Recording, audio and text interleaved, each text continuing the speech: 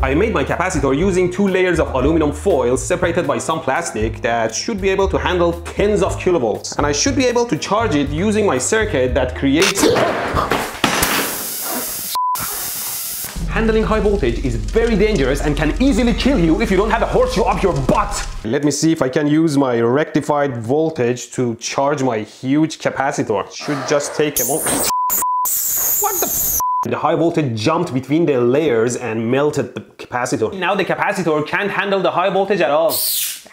This is interesting. See, the charges are flying over air due to corona discharge, charging the capacitor enough for it to break down and repeat periodically. Let me see if I can recreate my broken capacitor situation. I put a small gap between the legs of my capacitor and now I can charge it with the high voltage. This was the same thing, just much faster. Turn off the supply first.